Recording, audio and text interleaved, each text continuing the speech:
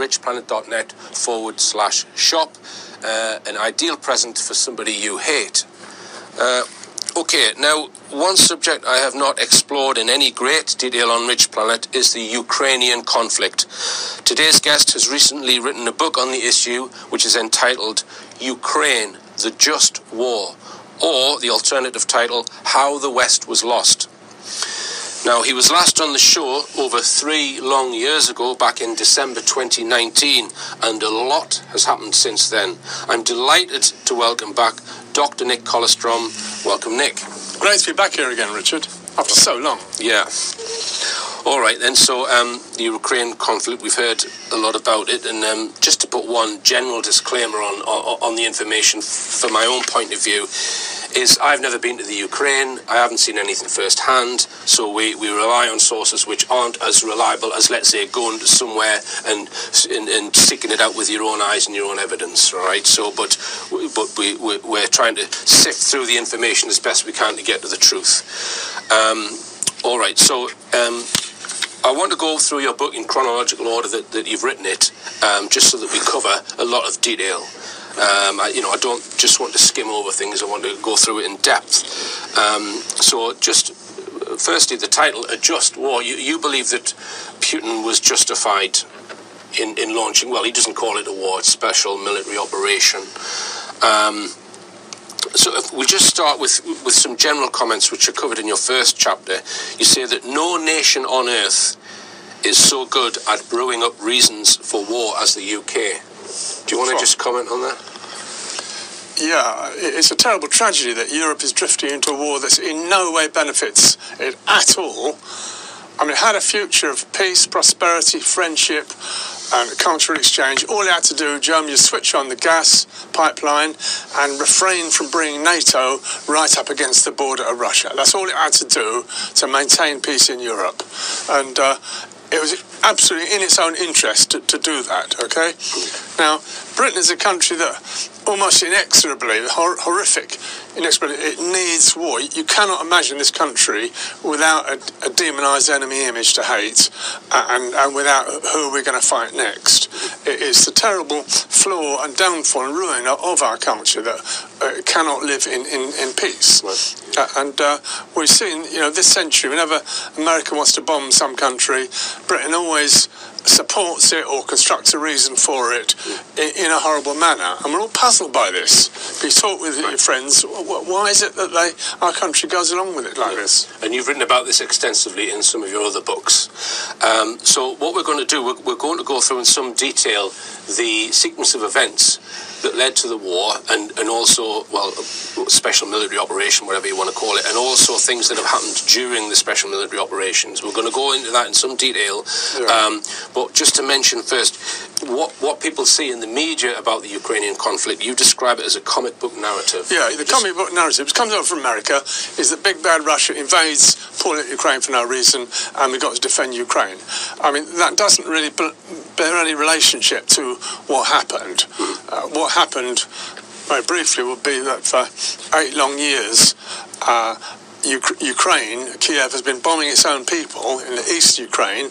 Traditional Russian culture, which has been there for 1,000 years, is where the Russian culture began, around Kiev and East Ukraine, and that people have got a perfect right to live there. After the neo-Nazi coup arranged by Victoria Nuland and the neocons in 2013, the junta that took over started kind of demonised the Russian culture, which traditionally half of Ukraine spoke Russia, and actually started bombing them. And they'd been bombed on and off every other day for about 8 long years, right. And Russia had to come in. It was being stepped up in this crucial time, right. February of this last year. Yeah, sorry to interrupt you, Nick. We'll come on to that detail, yeah. You support the view that Russia has respected international law throughout as much as it possibly could in order to achieve what it sees as was a just campaign. Yeah. And or limited military operation. Yeah, it had to stop this program of genocide. That is what the West is endorsing. It's an attempt to exterminate an ancient culture, not just kill people. Random bombing of civilians and of towns and villages in the Donetsk region has been going on. Yeah. And all through the Minsk agreements and everything, it did not stop. Yeah. So Russia has taken steps that, and they invoked the Article 1 of the UN Charter to justify trying to protect Russian citizens in the East. All right, so that's sometimes described as ethnic cleansing, and the other reasons for the operation were that there's these bio-warfare labs, which we'll come on to, and also the Ukrainians wish to reacquire nuclear weapons. And you mentioned the Minsk Accords there. We'll come on to that as well. Yeah, primarily news. I don't think they knew so much the bioweapons were there. They discovered that's an amazing discovery and totally vindicates what they did. Massive US bioweapon labs all around the place, absolutely forbidden, prohibited by the Biological Warfare Convention. But the intention to join NATO was intolerable for Russia, and it always said it was intolerable. It stated in December of the previous year that could not be tolerated. Well, you say in your book that NATO exists to stop friendship developing between Germany and Russia. And this is the pipeline is linked to that. That's very much the crux of the whole issue, isn't it? Yeah. Okay. I mean, nothing would promote world peace more than friendship breaking out between Russia and Germany, and the pipeline would have done that. That was a major point of the pipeline. It would have gradually catalysed the development of friendship, and NATO would have become more and more irrelevant if peace and friendship developed with that pipeline flowing of cheap, reliable energy for Europe. Yeah. The danger of peace breaking out, as you describe it. Now, you also mentioned, this is just more general stuff before we get into detail, that NATO has destroyed the following countries: Yugoslavia, Afghanistan, Libya, Iraq and Syria. Yeah, it wasn't the whole of NATO in all of those, but NATO countries and elements of NATO, for example, Afghanistan, I think all the NATO countries piled in there, some sort of group bonding exercise. It's important to get away from the idea that NATO kept the peace in Europe. The peace in Europe was kept by the Warsaw Pact for about 30 years, which it existed. That was in between East and West, and stopped NATO going right up against the border of Russia. And once that dissolved itself, Russians had the impression there'd been a promise that NATO wouldn't go any further east, but of course it did. It moves east because of this dreadful dichotomy. Europeans may think NATO is there to keep the peace in Europe, but America has other ideas. Right. America is always driven by its neocon. Yeah, sorry, Nick. And you described NATO as a headless monster. So, can you explain that? Well, it keeps... we don't know who's controlling it. No, and why is it bombing other countries? What's it doing in Afghanistan? What the hell were 30 NATO nations doing in Afghanistan bombing the locals? Was there some alleged that Osama bin Laden was there, or that he'd done 9/11? There's no meaning. And who today knows why it bombed Yugoslavia around the clock for several months? Right. Who can remember the reason? Was it that Yugoslavia didn't want to join NATO? Was that the reason? So it just seems to be, it's forgotten the reason for its creation, which was the North Atlantic Treaty in 1949, which defined it as a defensive alliance. After the Second World War, it was to stop the nations of Europe fighting between them anymore. That was the basic idea. And it's forgotten. That's lost track of that. And it's as if the American side of NATO got bored with this alliance that never attacked anything. In a way, you could say from their point of view, it wasn't doing anything. Well, I'll just bring in the point of the dollar has been the global reserve currency. So you think that one of NATO's hidden motives is to keep the dollar as much as possible as the global reserve currency, and it started wars to bully people who suggested that they don't want to use the dollar. Yeah, like Iraq and Libya. Nations get pulverised if they try and move away from the dollar. And the all-important question now is Russia and China being obliged by this event. This is why it's such a transformative event for the whole planet Earth. They are moving away from trading in the dollar, and can they be destroyed? Well, actually, no. They're too large to be destroyed. And the notion of the whole plan of what this war was supposed to do, which was to sanction and break the economy of Russia, has all gone wrong. Russia's economy is thriving, and it's far more Europe's economies that are tanking. So it's an astonishing failure of objective in that respect. You mentioned the size there. I mean, Russia people seem to forget, is the biggest country on the planet in terms of surface area. Yeah, I mean, what is the point of trying to start a war against Russia? You cannot win. There's absolutely no possibility of Russia losing this Ukraine war, and its economy is not being destroyed. I mean, the neocons planning all this thing saw back in the 1990s that the Soviet Union was smashed and did sort of fall apart, and it almost disintegrated. And they don't realise how it's all changed now. Russia's got far more strength now and inner integrity, and the people of Russia totally support Putin and this war because they realise that it's a war for their survival. Right. And there wasn't an alternative to this war. Right. That's the strange thing. All right, just a few more general things before we get into more detail. The size of Ukraine, it's a reasonably large country. It's about, 2.5 times the size of the UK, so it's a medium-sized country. Right. And just to mention the history, the map in your book, Ukraine in 1654, added in 1922, added in 1954. So can you just comment on that? Well, it's very much a patched together nation where the different groups are not going to get on well together. If you want, you can call them Slavs in the east and Poles in the west. They're culturally very different, and some people would say, pessimists would say, it's a country that can't really exist, but it was trying to exist. Before that 2013 coup arranged by America, the different bits were trying to get, and they wanted to get together. Zelensky was elected on an overwhelming peace mandate to negotiate and make peace with the East, and obviously he turned around against that. But the people of Ukraine did want peace and integration, but America did not give them that choice.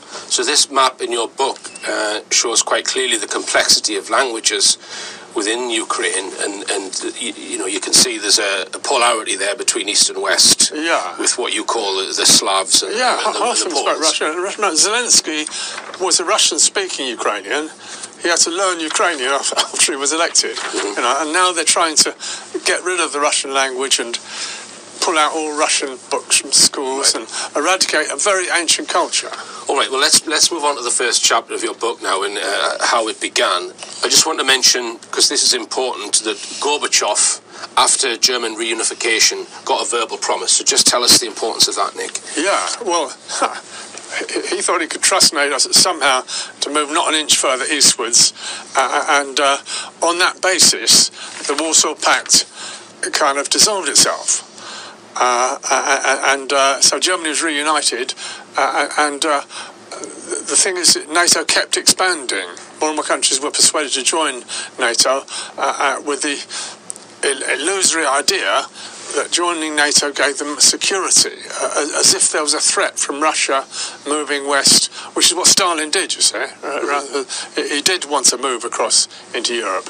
And the modern Russia has got the task of trying to show that it does not have any such ambition, and it's not a threat to these nations. And so the question, if Europe is going to survive, if we avoid World War III, it will involve some sort of neutral central number of countries such as Czechoslovakia, Serbia, and so on, right down the middle. And it's called the 3 Cs Initiative now. It's kind of revamp of the old Warsaw Pact. Can that stay together as an independent, neutral part of Central Europe?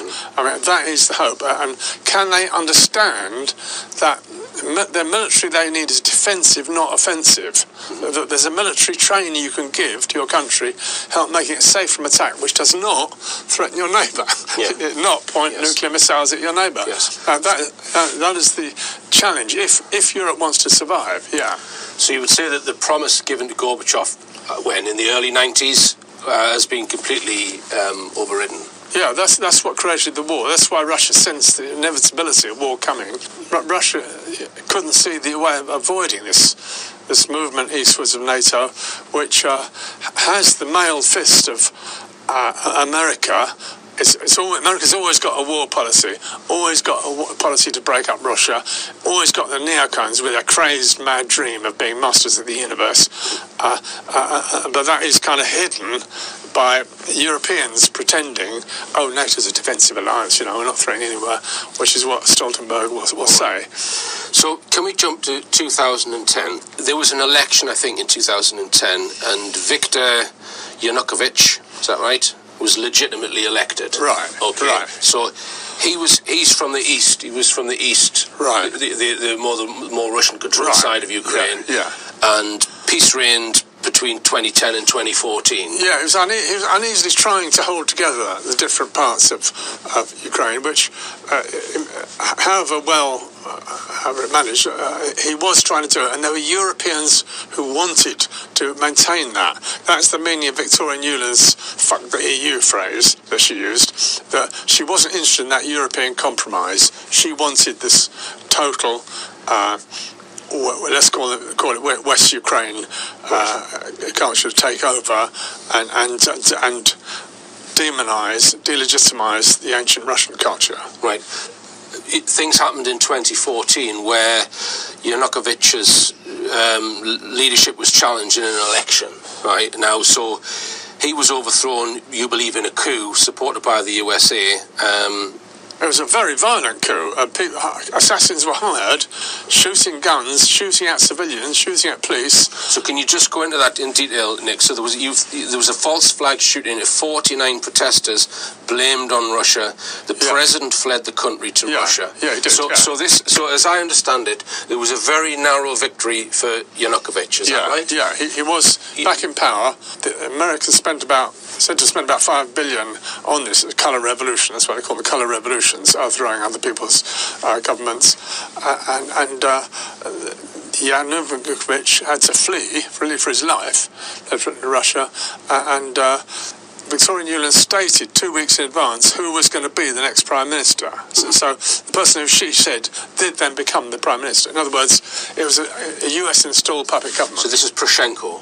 Poroshenko, yeah. Right, so they installed Poroshenko, and you believe he was illegitimately installed? He didn't win the election. No. So from that point on, the country is not democratic. It's been run by, you could say, a dictatorship. Yeah, and also the army was then being trained by America, and the army had authentic Nazi roots. So it was a neo-Nazi brigades, like the Azov Battalion, and from then on they were trained by NATO and America. That was why when Zelensky came along, he was elected on a peace pledge, and he then got informed by the military, look, if you enact this, you'll be dead, we'll hang you. Right. So he did not have any his own security protection, and the military told him that he had to continue the genocide agenda. Right. Well, let's just jump back to 2014.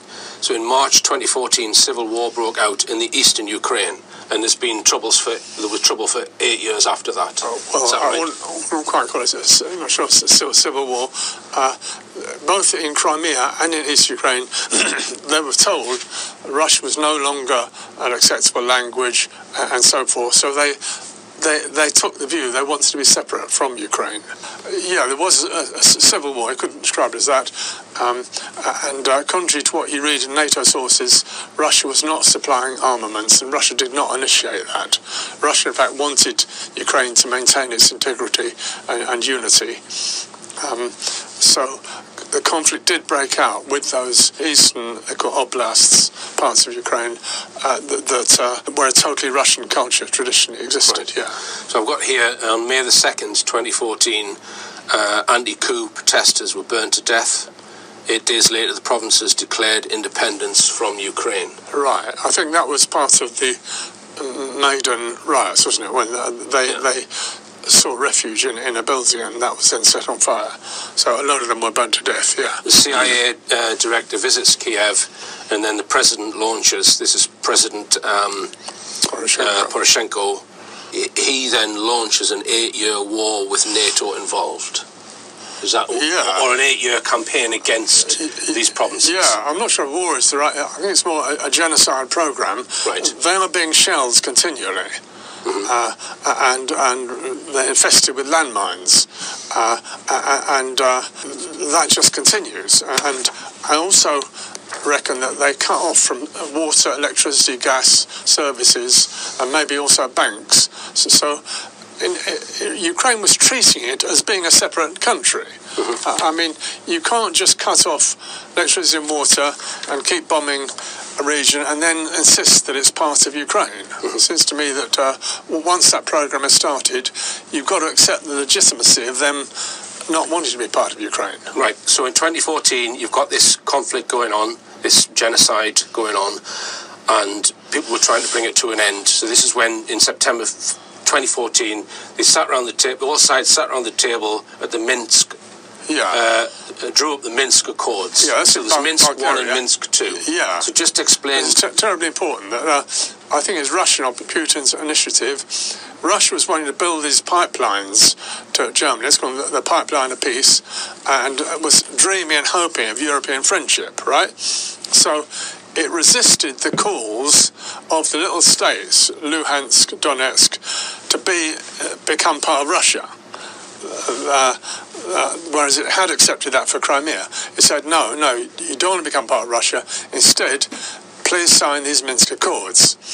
And this kept the unity, the overall unity of Ukraine, but it gave a separate, special independence to these... So what did the Minsk Accords say, Nick, in summary? What were they asking all the sides to do? Most sides had to withdraw from the border a certain distance, especially any rockets. If you had 50-kilometre range rockets, they had to be that distance away from the border. Yeah.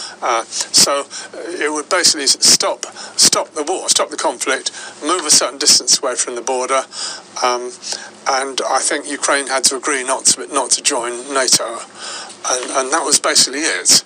And that maintained the unity of Ukraine. That was Russia's attempt to maintain the unity.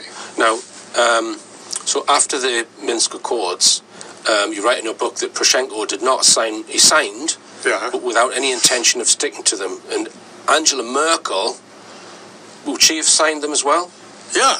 Yeah, so she signed them. Bear in mind, and she's also admitted later that they had no intention of honouring the Minsk Accords. Is that right? So they're signing international agreements of peace, and then later admitting that they had no intention of sticking to them. And not only signing, but these were ratified by the UN Security Council. They passed unanimously, UN Security Council, endorsing these Minsk Accords. And the three main people in Europe who signed them, Poroshenko, Angela Merkel, and the French former Prime Minister, his name, those three, along with Russia, signed those accords. And all three of those European heads of state, all three of them, come out and say, oh no, we had no intention of signing them. And Merkel has actually said that the building of this massive $1 billion pipeline, which is going to supply huge amounts of gas from Russia to Europe, right, that Germany were just playing along with Russia all along and they never wanted the pipeline. She's actually said words to that effect.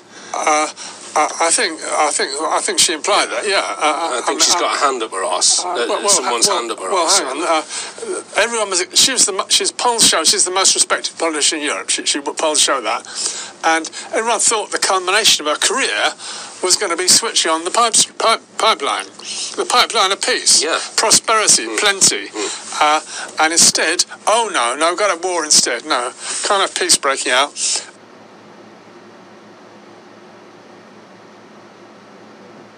So those 8 years, it then starts to dawn on us. I think it only dawned on us this in 22.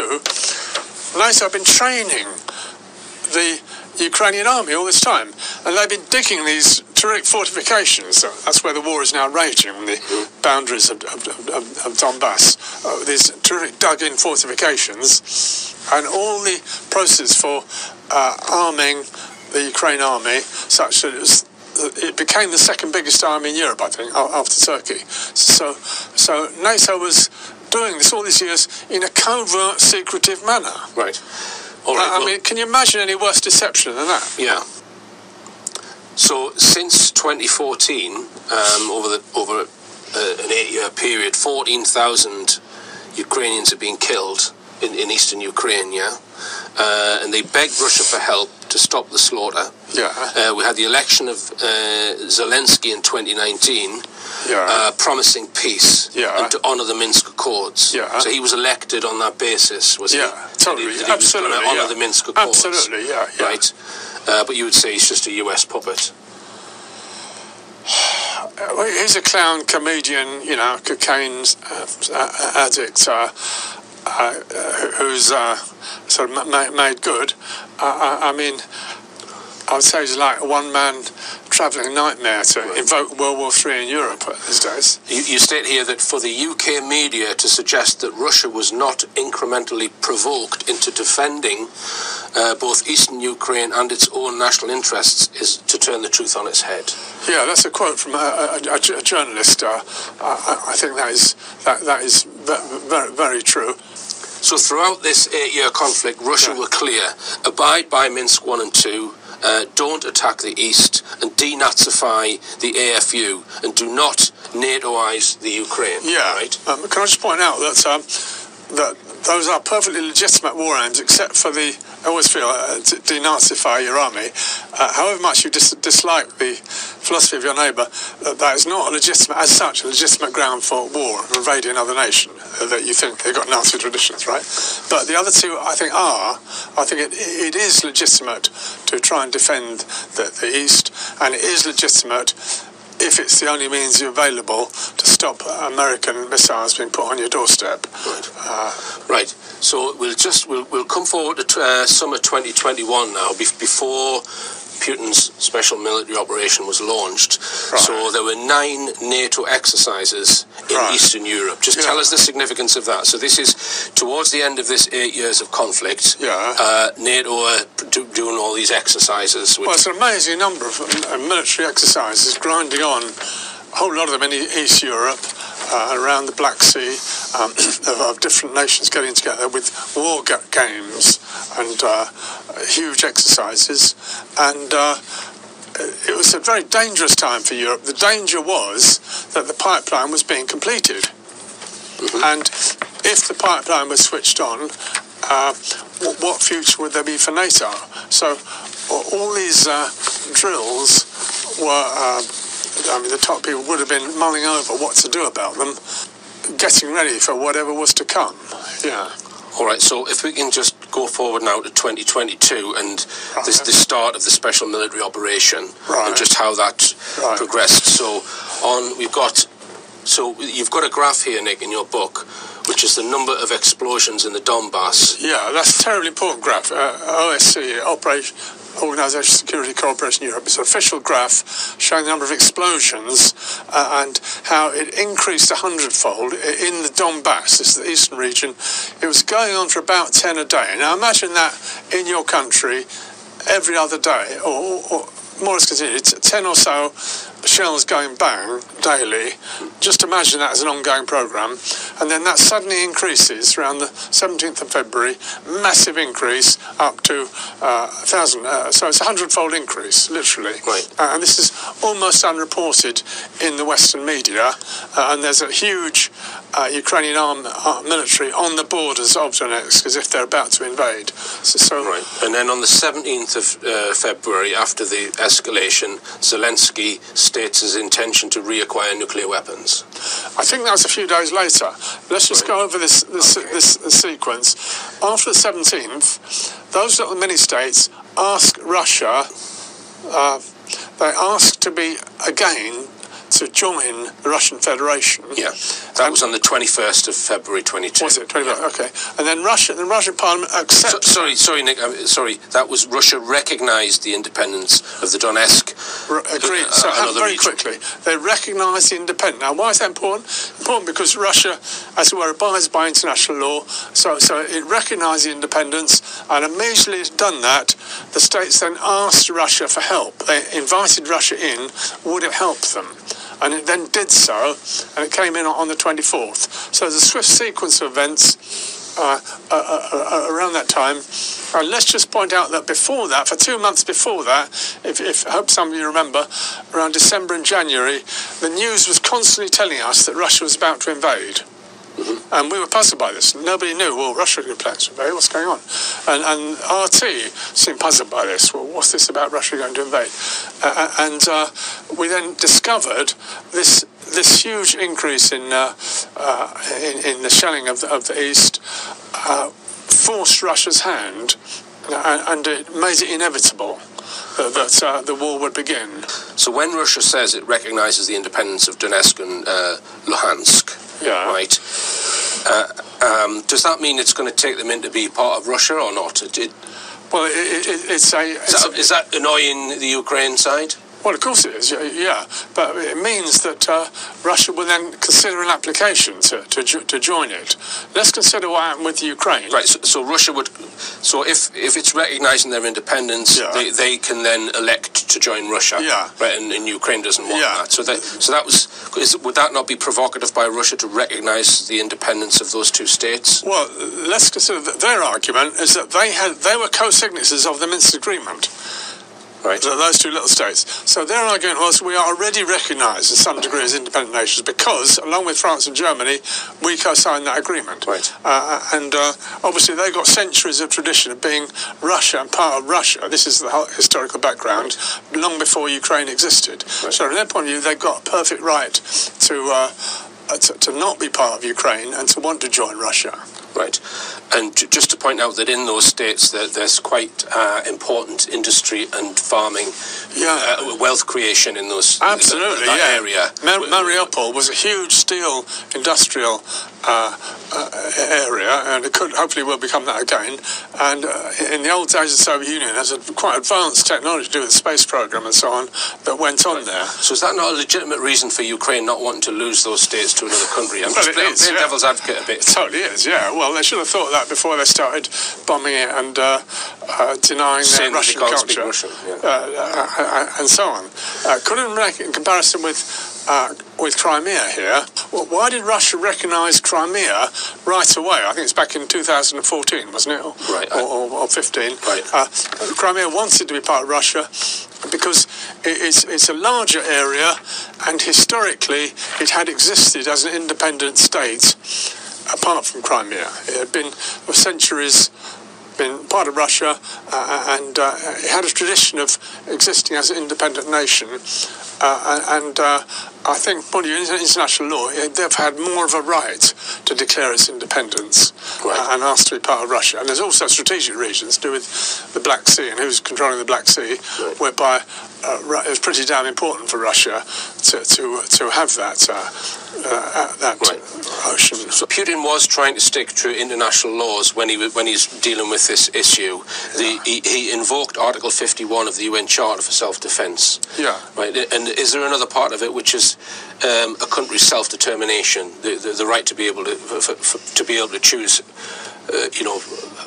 determine your own leaders? Yeah, I think that's the first article of the UN Charter. Better get this right.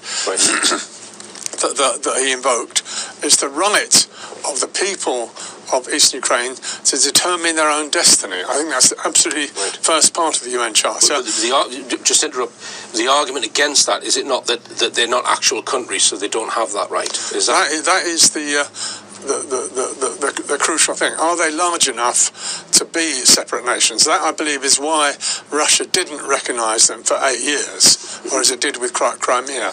Right, I see. So it's only after this intensified military bombing of those states that it said, well, we're going to recognise those as separate countries so that we can protect them. Yeah. Ultimately, so that we can protect them. Yeah, but also the way Ukraine had been behaving for 8 years, not giving basic amenities to the citizens of the countries, as well as bombing them, I think that it means de facto they are being treated as separate countries.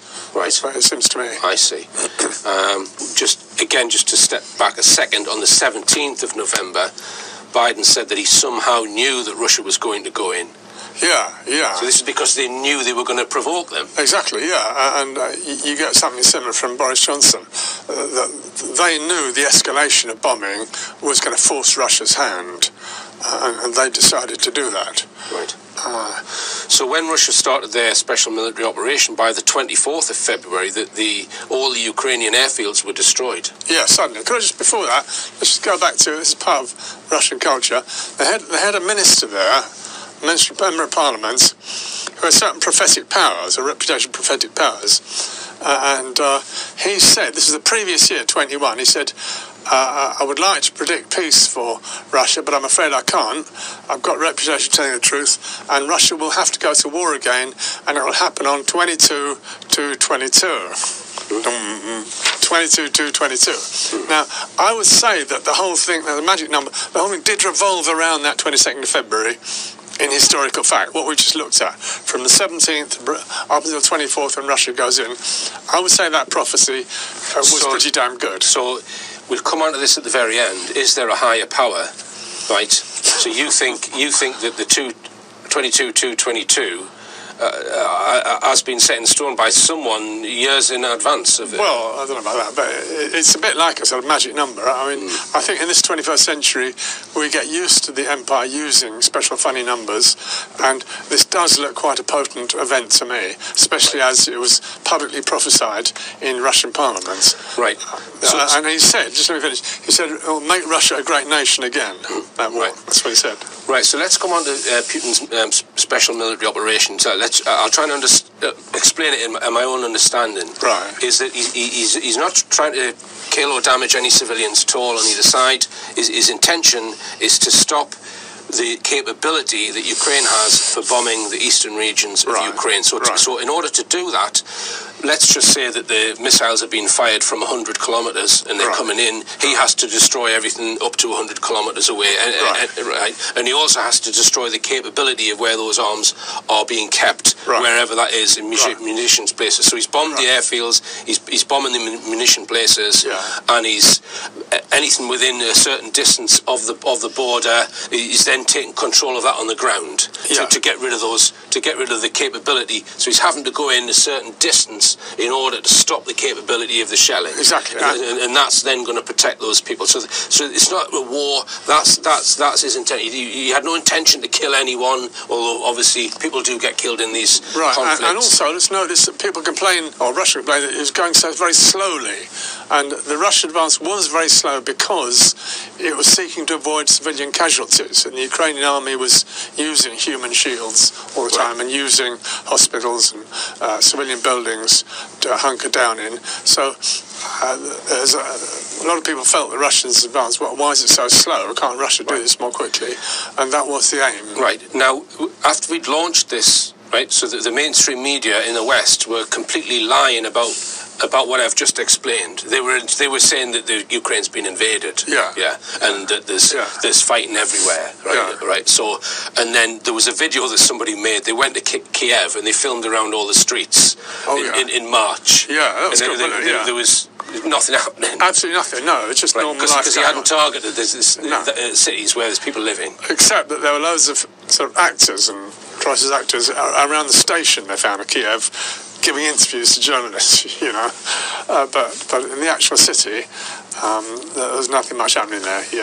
And chapter 3 of your book is called A Flurry of False Flags, and it's quite an incredible chapter to read this, Nick.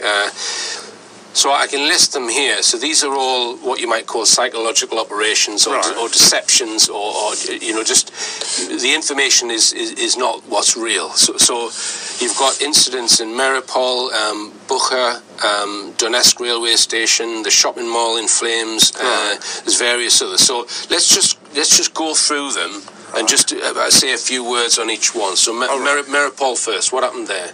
Mariupol.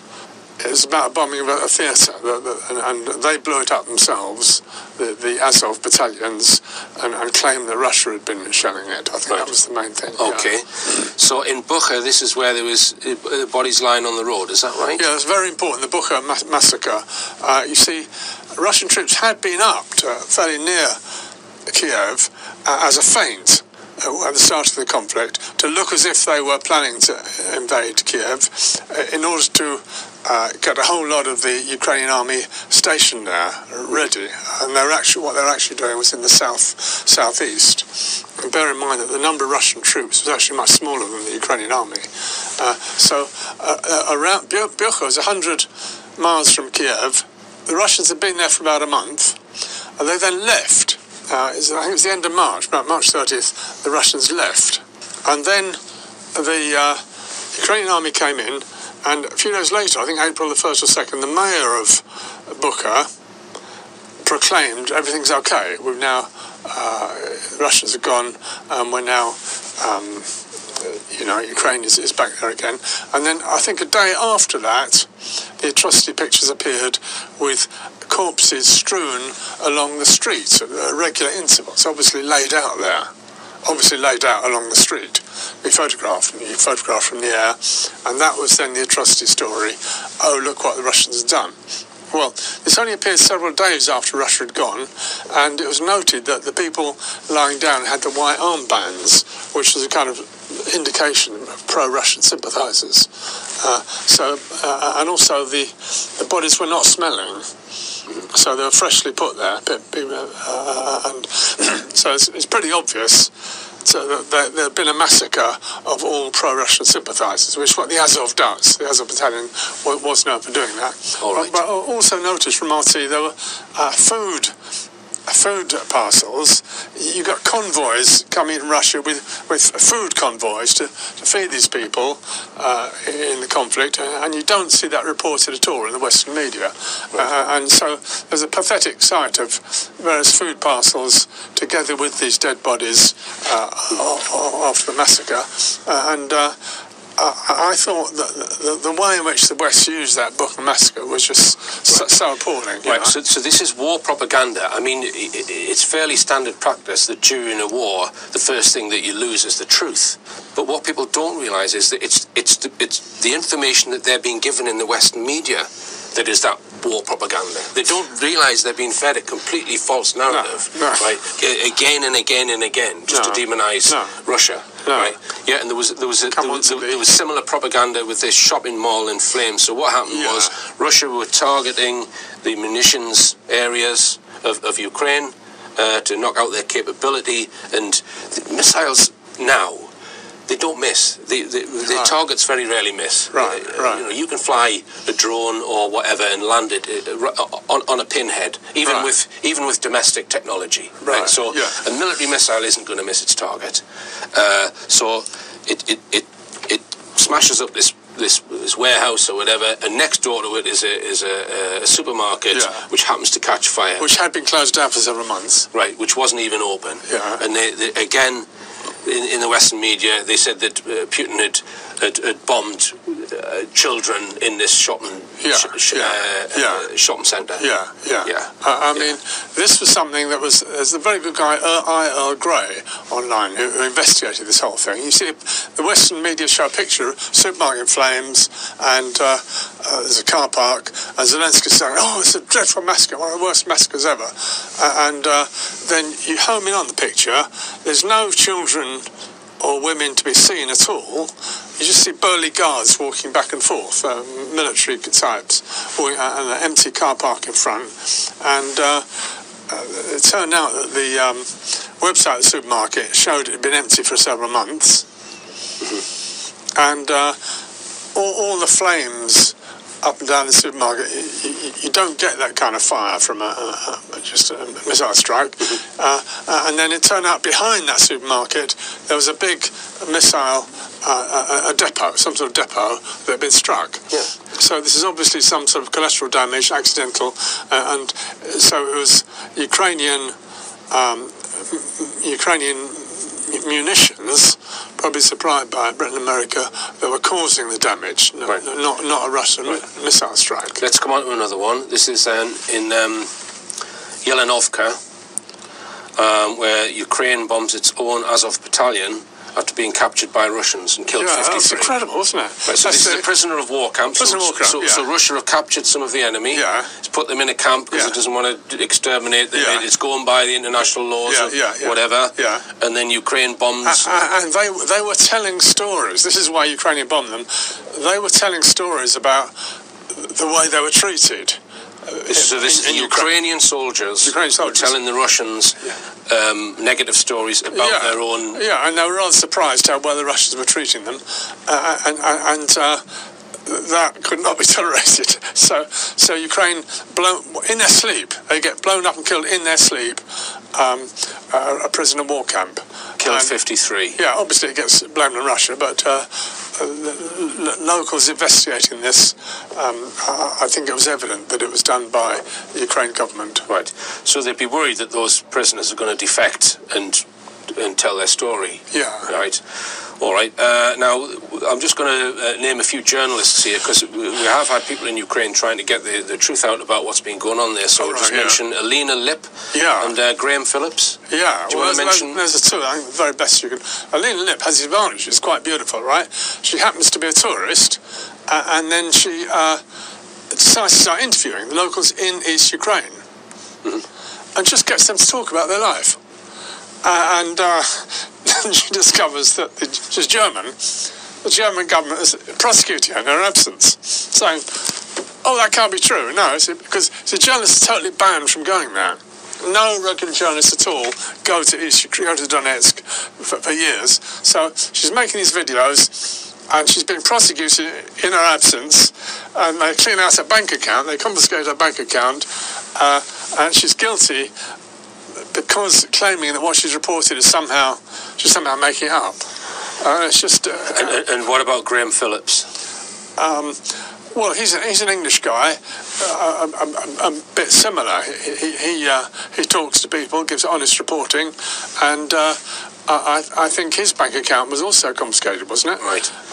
So these are examples of very courageous people who are simply concerned to tell the truth.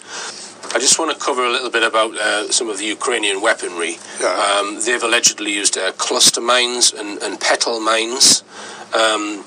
So just explain what that is, Nick. Petal mines are very small little landmines.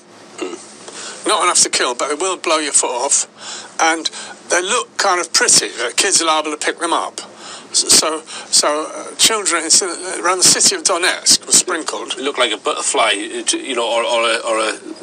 they're painted green and painted green or brown. So Russia were trying to go around clearing them up, but it was a totally diabolical thing to do, and it's got nothing whatever to do with winning a war. It's just part of an ongoing genocide program. Right. So the mainstream media in the West claimed that Russia dropped them. Well, of course. How do we know who dropped them then, just to play devil's advocate? You believe that the Ukrainians dropped them? Yeah. Is there a? I mean, where are they made? I mean, the simple answer is that Russia came into this whole conflict in order to protect the Donetsk area, right, and would hardly be shelling them, therefore, with prohibited cluster bombs. Right, and there was another incident at a nuclear power plant, Zaporizhzhia. Do you want to tell us about that? Yeah, this was a huge nuclear power. Didn't I say it was the biggest nuclear power plant in Europe, and it was being shelled by Ukraine, which is incredibly dangerous. I mean, if that blew, you'd get a cloud of nuclear dust drifting across Europe. Russia managed to get some International Atomic Energy Authority group, a team, to come over, and while they did that, I think a bunch of Ukrainians tried to invade across the river. It's just on a river, this plant, and Russians managed to stop them. This team, International Atomic Energy, they felt they didn't want to get politically involved, which was kind of impossible, really. And so they saw at first hand what was happening. They could see that Ukraine was trying to shell the place. And then put out a report. And the report basically blamed Russia and urged Russia to stop bombing the nuclear power plant, which is quite outrageous. I mean, they must have known perfectly well it wasn't Russia. So as the special military operation is underway, there was an attempt at a peace deal in March 22. Yeah. So just tell us about that. This has just come out quite recently, as a Israeli guy reckoned several hours, former Prime Minister, I reckon he had several hours talking with Putin, and there was a peace deal on the table. It was brokered in Istanbul, and it involved Zelensky agreeing not to join NATO, and Putin saying, we can accept Ukraine being militarised, and on the basis we'll look at a peace deal. And that was about to go ahead, and then Boris Johnson flew up. Just to interrupt you there, Nick. Which side were these states going to be on in that peace deal? Were they going to be brought into Russia or not? That wasn't clarified. That wasn't specified, and that's obviously the all important question. Right. All right. But that was, as it were, left to the negotiations. Okay. Then Boris Johnson flies in, and he says, "No, don't negotiate. You've got to fight on to the bitter end." So this is the US-UK, the axis of evil, fully dedicated to eternal war, saying this war has got to fight to the last Ukrainian, and the peace deal is off the table, as if Russia could be beaten. It's carrying this fantasy that Russia can be beaten, which cannot happen. Right. Which was the assassination of the daughter of a very prominent philosopher in Russia.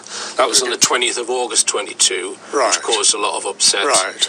So this was an alleged Ukrainian operation within Russia. Yes, expanding the conflict. It's not to do with winning a war. It seems to have a purpose of expanding the conflict. Right. Yeah. Then on the 26th of September, that is when this massive Nord Stream 2 pipeline was blown up. Right. We think by US or UK or some special primarily forces. by the US, but Britain was involved. Yeah. Yeah. We've also got these longer range missiles. So Putin brought his special military operation to an end then. Yeah, it became much more terrible with the bombing of electricity centres throughout Ukraine, and much of it is now plunged in darkness. So it certainly did widen the conflict, and this is to do with more and more Europeans promising more and more weapons coming to Ukraine, that the conflict has widened now throughout Ukraine, in a very, very dangerous manner, as if it could become, World War III. All right. So can we go on to September 2022 now, Nick, and the referendums that were held in eastern Ukraine? Well, we'd all have liked to have heard more detail about this. We'd all love to see some book of. There are 100 independent observers following these elections. Okay. So this was organised by the Russians to get the people to vote on whether they wanted to be independent or join Russia. I think it was organised by those oblasts, the mini-states themselves. Right. Okay. I think it's terribly important that it's not controlled by Russia, right, as NATO will allege. Okay. And just the same goes for Crimea when they held their election. You get astonishingly high proportion, 80 or 90% of the electorate vote to join Russia, and there are no election booths or election polling stations because those would just get bombed. The bombing continued throughout this election, and they had buses travelling around. They'd say stop at a school, and then the people would come to that school to vote. So it had to be mobile because of the continual bombing, which is quite amazing. So it's quite an amazing example of democracy in action.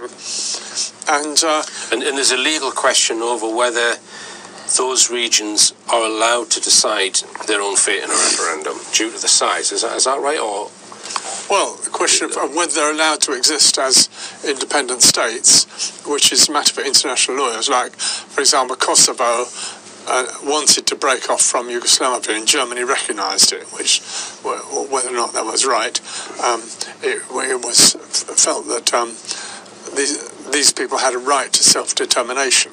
Right. So the people have voted to become part of Russia fairly unanimously. Well, fairly unanimous, yeah. And it's unanimous coverage in the West, without exception, said the elections were fraud or illegal, right, fraudulent or illegal. They basically all said that, and they didn't really explain what was fraudulent or illegal about them. The point is, this is democracy in action. It's the will of the people being expressed. And it seems to me that which side of the war you're on depends on whether you believe in democracy.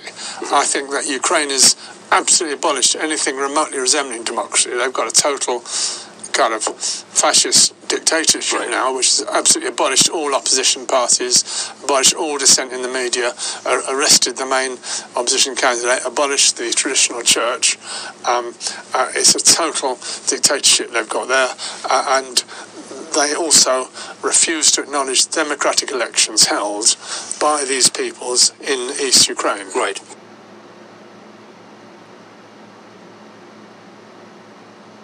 So on the 30th of September 2022, Putin has all of his politicians gathered there, and he makes this long speech where I advise everyone go and watch it, because he summarises a lot of what we've been talking about. Right. And then they have this ceremony where they sign in these 4 states to become part of Russia. Part of Russia, right? So and they all shake hands at the end of it. Yeah. So as far as Russia's concerned, those states are now part of Russia, those 4 states. Yeah. So are you saying that NATO in the West doesn't recognise that then? No. They don't. So you've got 4 states now that think they're part of Russia, and Russia thinks that as well. Russia said they're part of our country, and the West is saying, well, we don't recognise that. Right. Right. This is where those of us who believe in peace and that can rational discussion take place? Can you imagine NATO countries discussing? If you believe in democracy, those countries voted. Why do you think their vote is? Is it legitimate or not? So there's a profound international question about integrity of a nation. Can it break up? And I think under this segment it can and it has broken up. And we must recognise that this is de facto. These are separate nations, and I think we should recognise that international law has very much been a European thing primarily, and America. I don't think America's ever really believed in international law or really taken it seriously. America is more into sort of macho action and domination, and I don't think America's ever really interested in international law in that sense. Just to go back to Putin's speech when he's instigated all of this, and he explains a lot of the history leading up and the struggles that the people in those regions suffered over the 8-year period. It's all in that speech. Right. Now, I will include that speech in the next part of the show. So after this show, if you click next, I'll put the whole speech in there. It's fantastic. 45 minutes long. I think they're awesome. I do think their speeches are pretty damn awesome. Right. And totally worth listening to. Did they show it in full on the BBC? Well, I doubt it very much. I think the best part of my book actually is quoting those Putin speeches. I mean, they're real classics, I think. Right. So since that's happened then, is NATO bombing those states now? Yeah. Because surely there'd be nothing left of them if there was a full on. Well, it has been ongoing. I don't think Russia has yet succeeded in its mission of stopping that bombardment process. Right. So it's very tragic what's happening. Right. That all right. Well, let's come on to the chapter that you've entitled Euro Doom, which covers a lot of the economic issues. Yeah. Right. All right. Well, let's come on to the chapter that you've entitled Euro Doom, which covers a lot of the economic issues. Yeah. Such as in March 2022, just after the conflict started, Russian gold reserves were frozen. Therefore, Russia, in response to that, said, right, well, we're no longer accepting foreign currency for any of our goods. Yeah, I think it's 300 billion Russian finances. So they've just stolen £300 billion worth of Russia's gold then, effectively, or said, you're not having it back. It's equivalent of gold, yeah. They tried to steal that, and I think that's very much rebounded on them, that countries are seeing that the Western banks aren't so safe now, if that money can just be impounded. Yeah. Don't forget, that same happened to Venezuela. They just stole Venezuelan gold. I think Afghanistan has also had its gold reserve stolen. So that's leading to a loss of trust in the West, and a whole lot of Eastern and Southern Hemisphere countries are now looking at the new BRICS type alliance and wanting to join BRICS instead. Yeah. So Putin said that he will only accept rubles for gas. So what that's doing is it's threatening the dollar, isn't it? It's moving away from the international reserve currency. Yeah.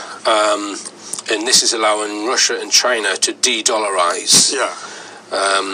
All right, which is it's extremely important for the US national interest to keep the world running on dollars. They don't want to lose that, do they? Yeah, that's what the US military is for. That's what US military bases all around the world are for. That's the purpose, is to ensure that people keep trading in dollars.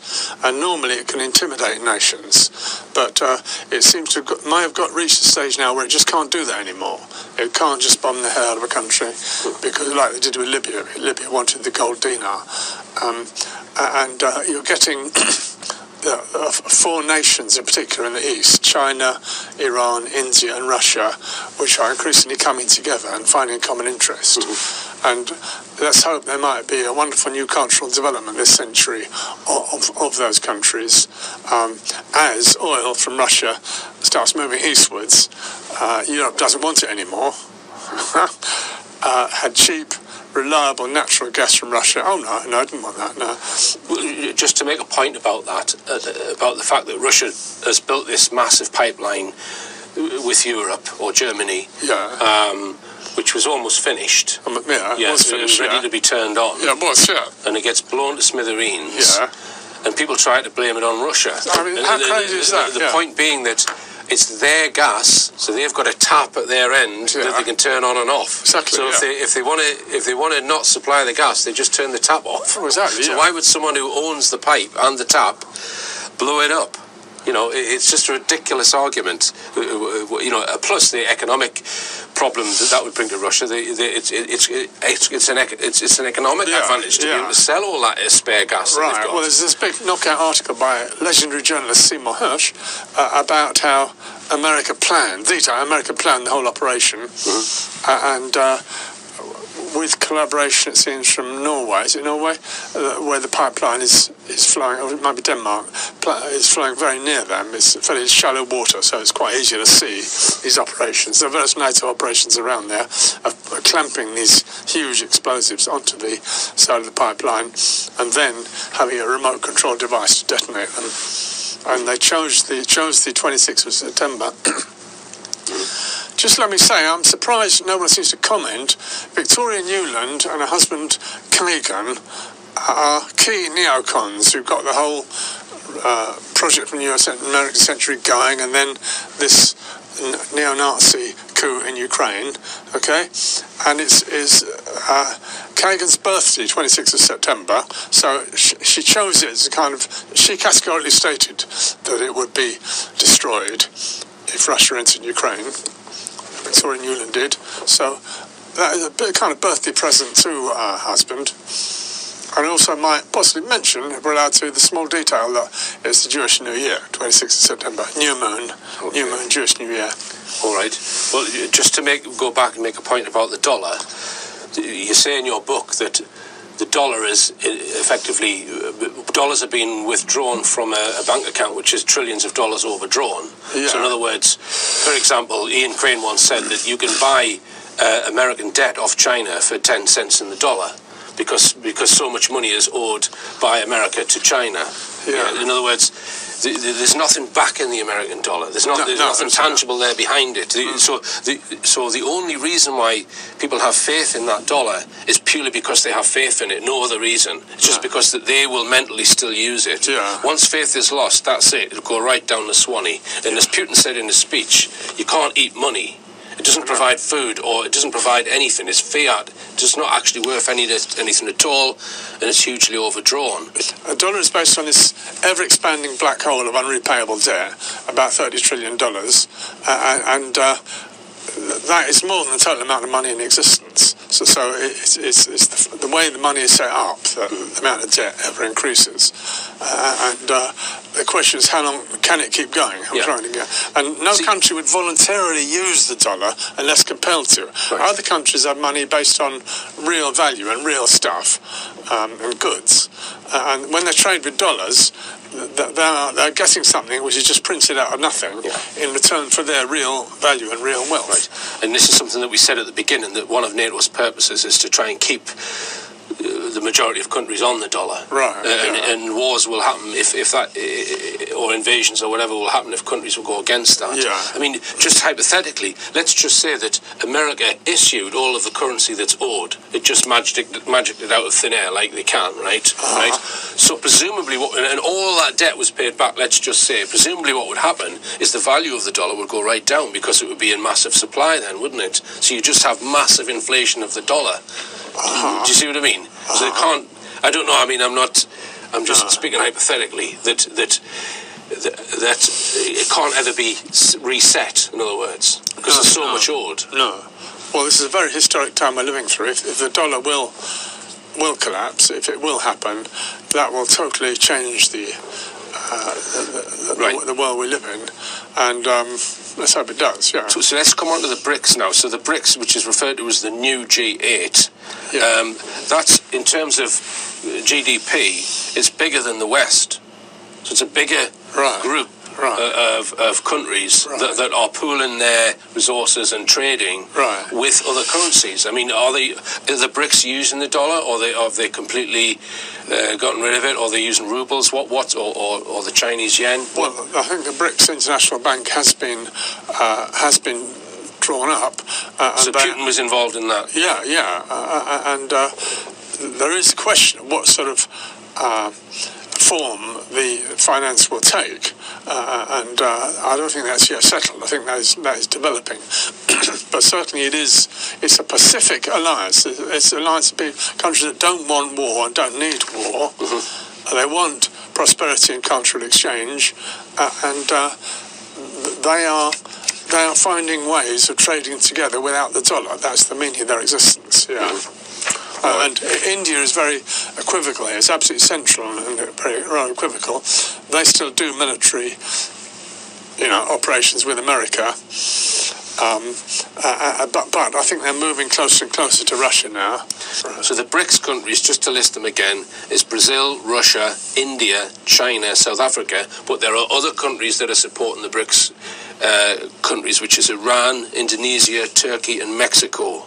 And that's been referred to as the new G8, which, as I said before, has a higher level of GDP than the West. Yeah, I think it's a tremendously exciting time, especially with Chinese technology developing and advancing, and these exciting high-speed Chinese trains, Magneto Lev. I think a new culture could blossom in the East, and Europe is basically finished. Europe, the good times are over for Europe. It has self-destructed by its own absolutely free choice, and it's well, we've got lockdowns, unnecessary lockdowns. We've got the fact that they don't want cheap gas from Russia. They blow the pipeline up. It's so hilarious to see people encouraged to blame the increase in gas prices on Putin. I mean, nothing could be further from the truth, Nick. No, right. So it's sort of going to bring economic decline to Europe, as you say.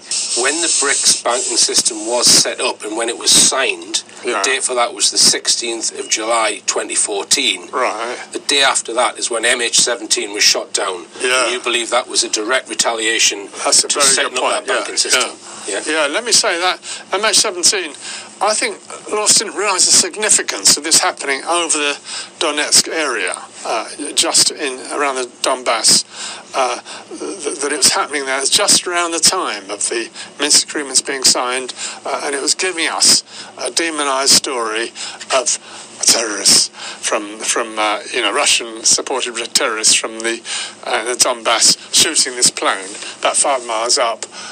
And it was a cloudy sky, they couldn't see, and how could they possibly have done it?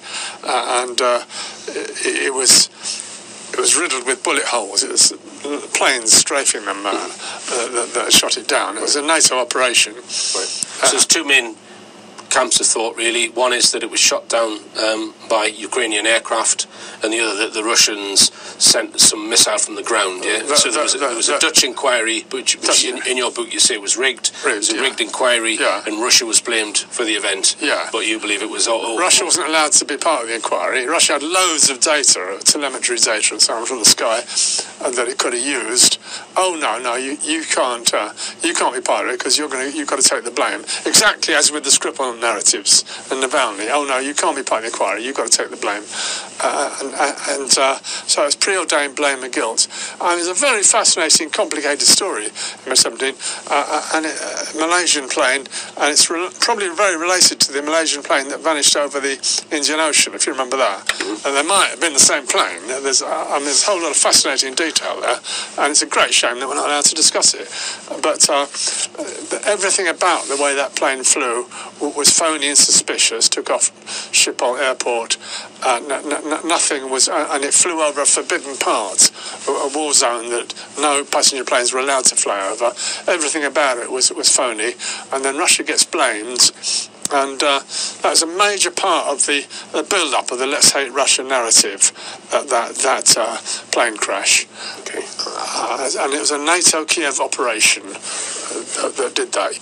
Just in terms of the doom facing this country, we spend $50 billion a year on the military these days, and that's soared up and up. While people find it so hard to pay their bills, military spending goes up and up, and that's about £2,500 per British taxpayer. And do you ever hear on the media or anywhere anyone complaining about that amount being spent when they're struggling to pay their bills? You don't. There's a horrible tradition in this country of accepting militarism, and as if Britain's got some sort of right to bomb other nations, and it's just so awful, and it's kind of ruined. I think it's ruined Europe, really. As if war is the answer to any problem they've got. Yeah, I mean, we can mention some of the things that is affecting Europe negatively in terms of prosperity. There's the ridiculous energy policy in terms of all of this green policy. That's obviously pushing the price of energy up. Right. You've got the completely unnecessary lockdowns where they close down half of the economy for a whole year. Yeah. And you wonder why, and then print a whole load of money based on an imaginary virus, and then wonder why there's inflation. I mean, it's so hilarious. They even try and blame the inflation on Putin. Yeah, it's nothing. But as you say, the 2 years of lockdown is coming back and hitting this country now. Yeah, and it's compounded with this new war mentality, war fever that's seizing hold of people. All right, Nick. Let's come to some other issues now. Just covering the next chapter in your book, which is the British push for World War III. Now, you mention two things in this chapter: the Institute for Statecraft and the Integrity Initiative. Right. Do you want to mention those? Well, these are two sort of phony right-wing sort of hate groups set up to generate anti-Russian hate and anti-Russian stories and demonise or destroy the career of any politicians deemed to be not sufficiently anti-Russian. I think they were set up around about 2015. Nobody knew Russia was supposed to be the new enemy until about 2017 or 18.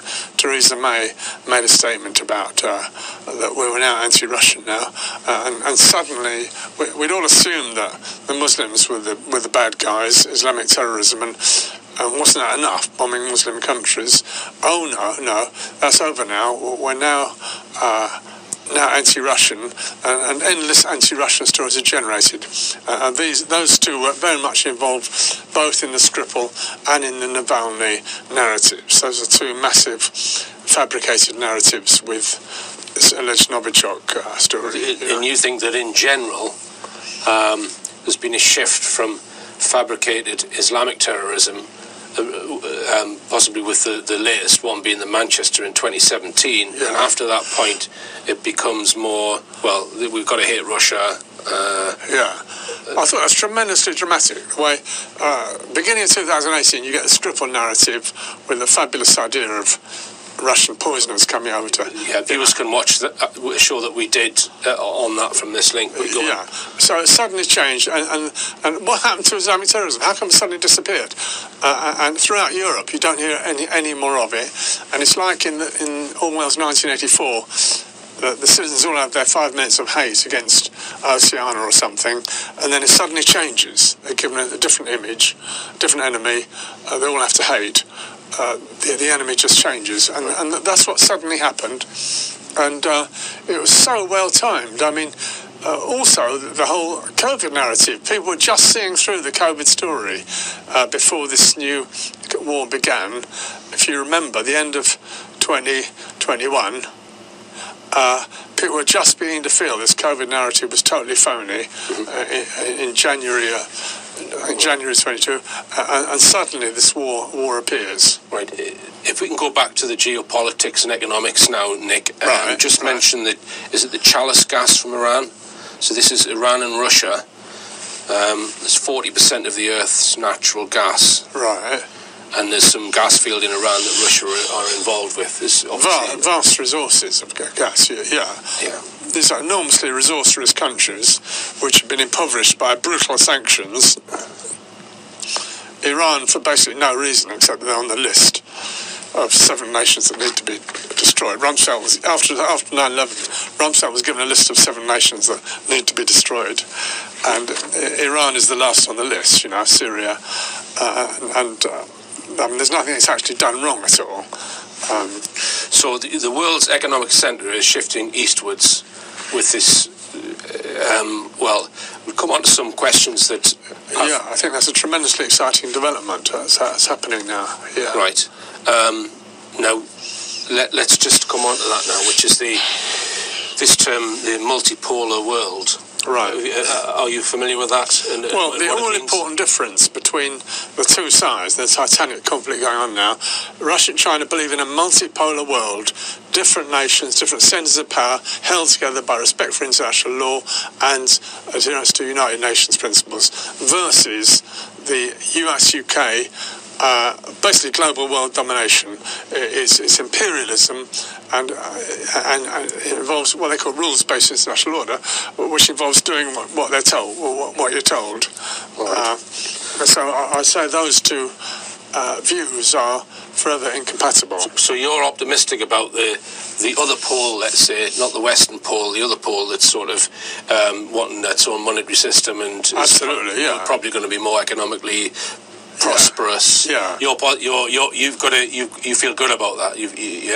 I mean, so what I'm going to do is I'll play devil's advocate now. I'm just going to mention some of Ian Davis's work. Right. For example, right, he states here that there are some very odd anomalies about the conflict. This is the Ukrainian conflict. Right. I suggest indicates a much wider context for the war. For example, the EU left a loophole in the sanctions that enabled Lukoil to export Russian oil as refined red diesel to Ukraine via Bulgaria, which the evidence strongly suggests has fueled Ukraine's war effort.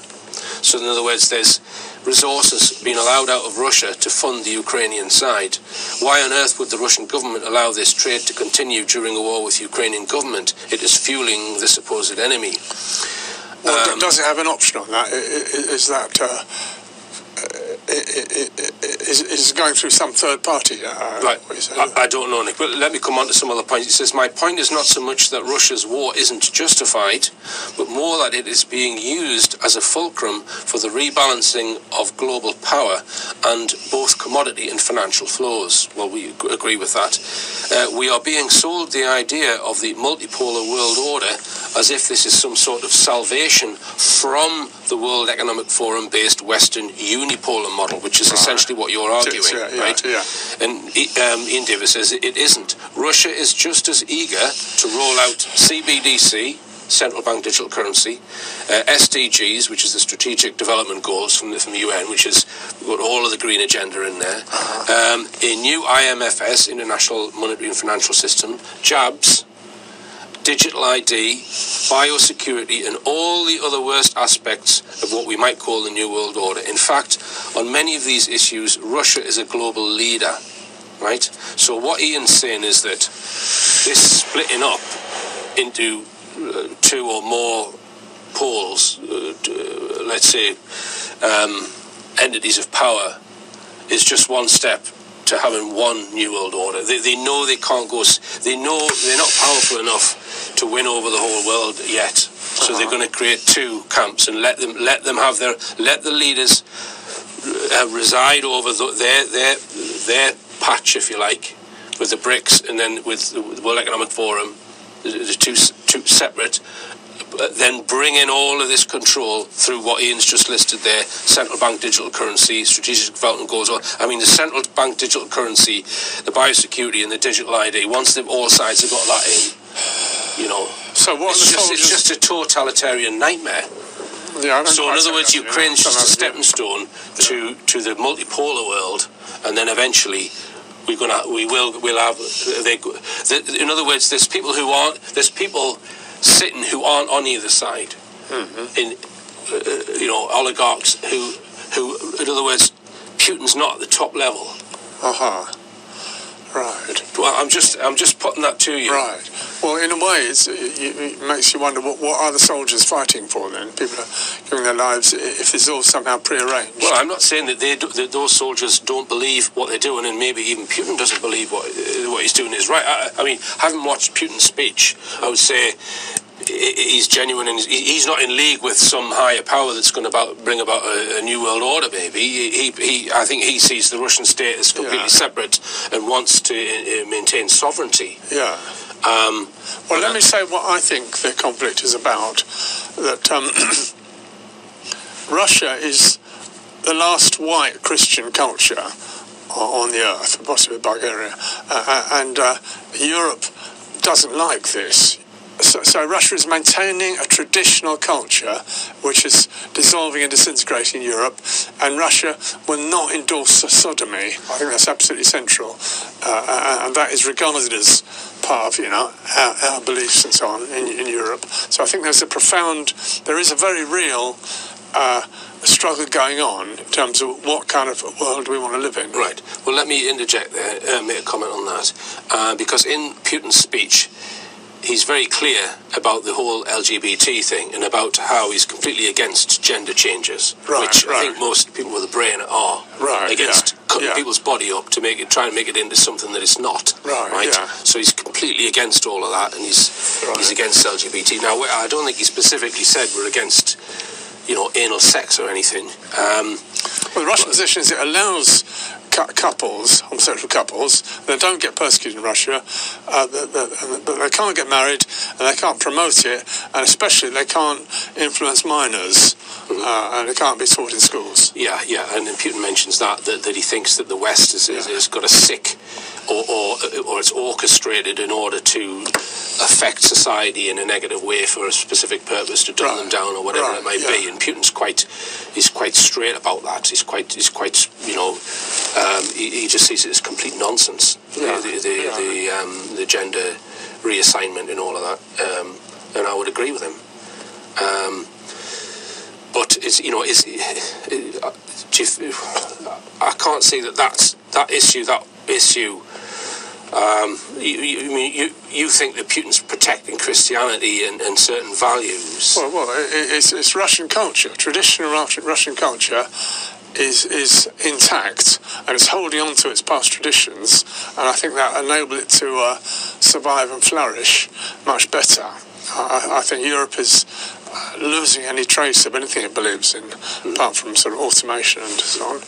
And you mentioned that it's convenient for America to have a war in Europe, like the Second World War, where it benefited. So it doesn't want the war in its own backyard. Yeah, it benefited enormously from both world wars, and being able to start a Third World War in Europe might be very convenient for America. It might destroy the main competitor of Europe, so it'd be quite convenient for America in many ways. And All right then, Nick, I really appreciate you coming in and sharing all of your views. It's fantastic as usual, and if you're interested in Nick's book, you can get it from richplanet.net. I don't know if that's going to show up on the green screen. Ukraine, the Just War. All right, Nick, and we're going to do another interview covering one of your other books, but we'll do that in a little while. Thanks for watching. I'm Richard D. Hall. Remember, believe none of what you hear and only half of what you see. And I'm Richard D. Hall again. Good night. And good night from me.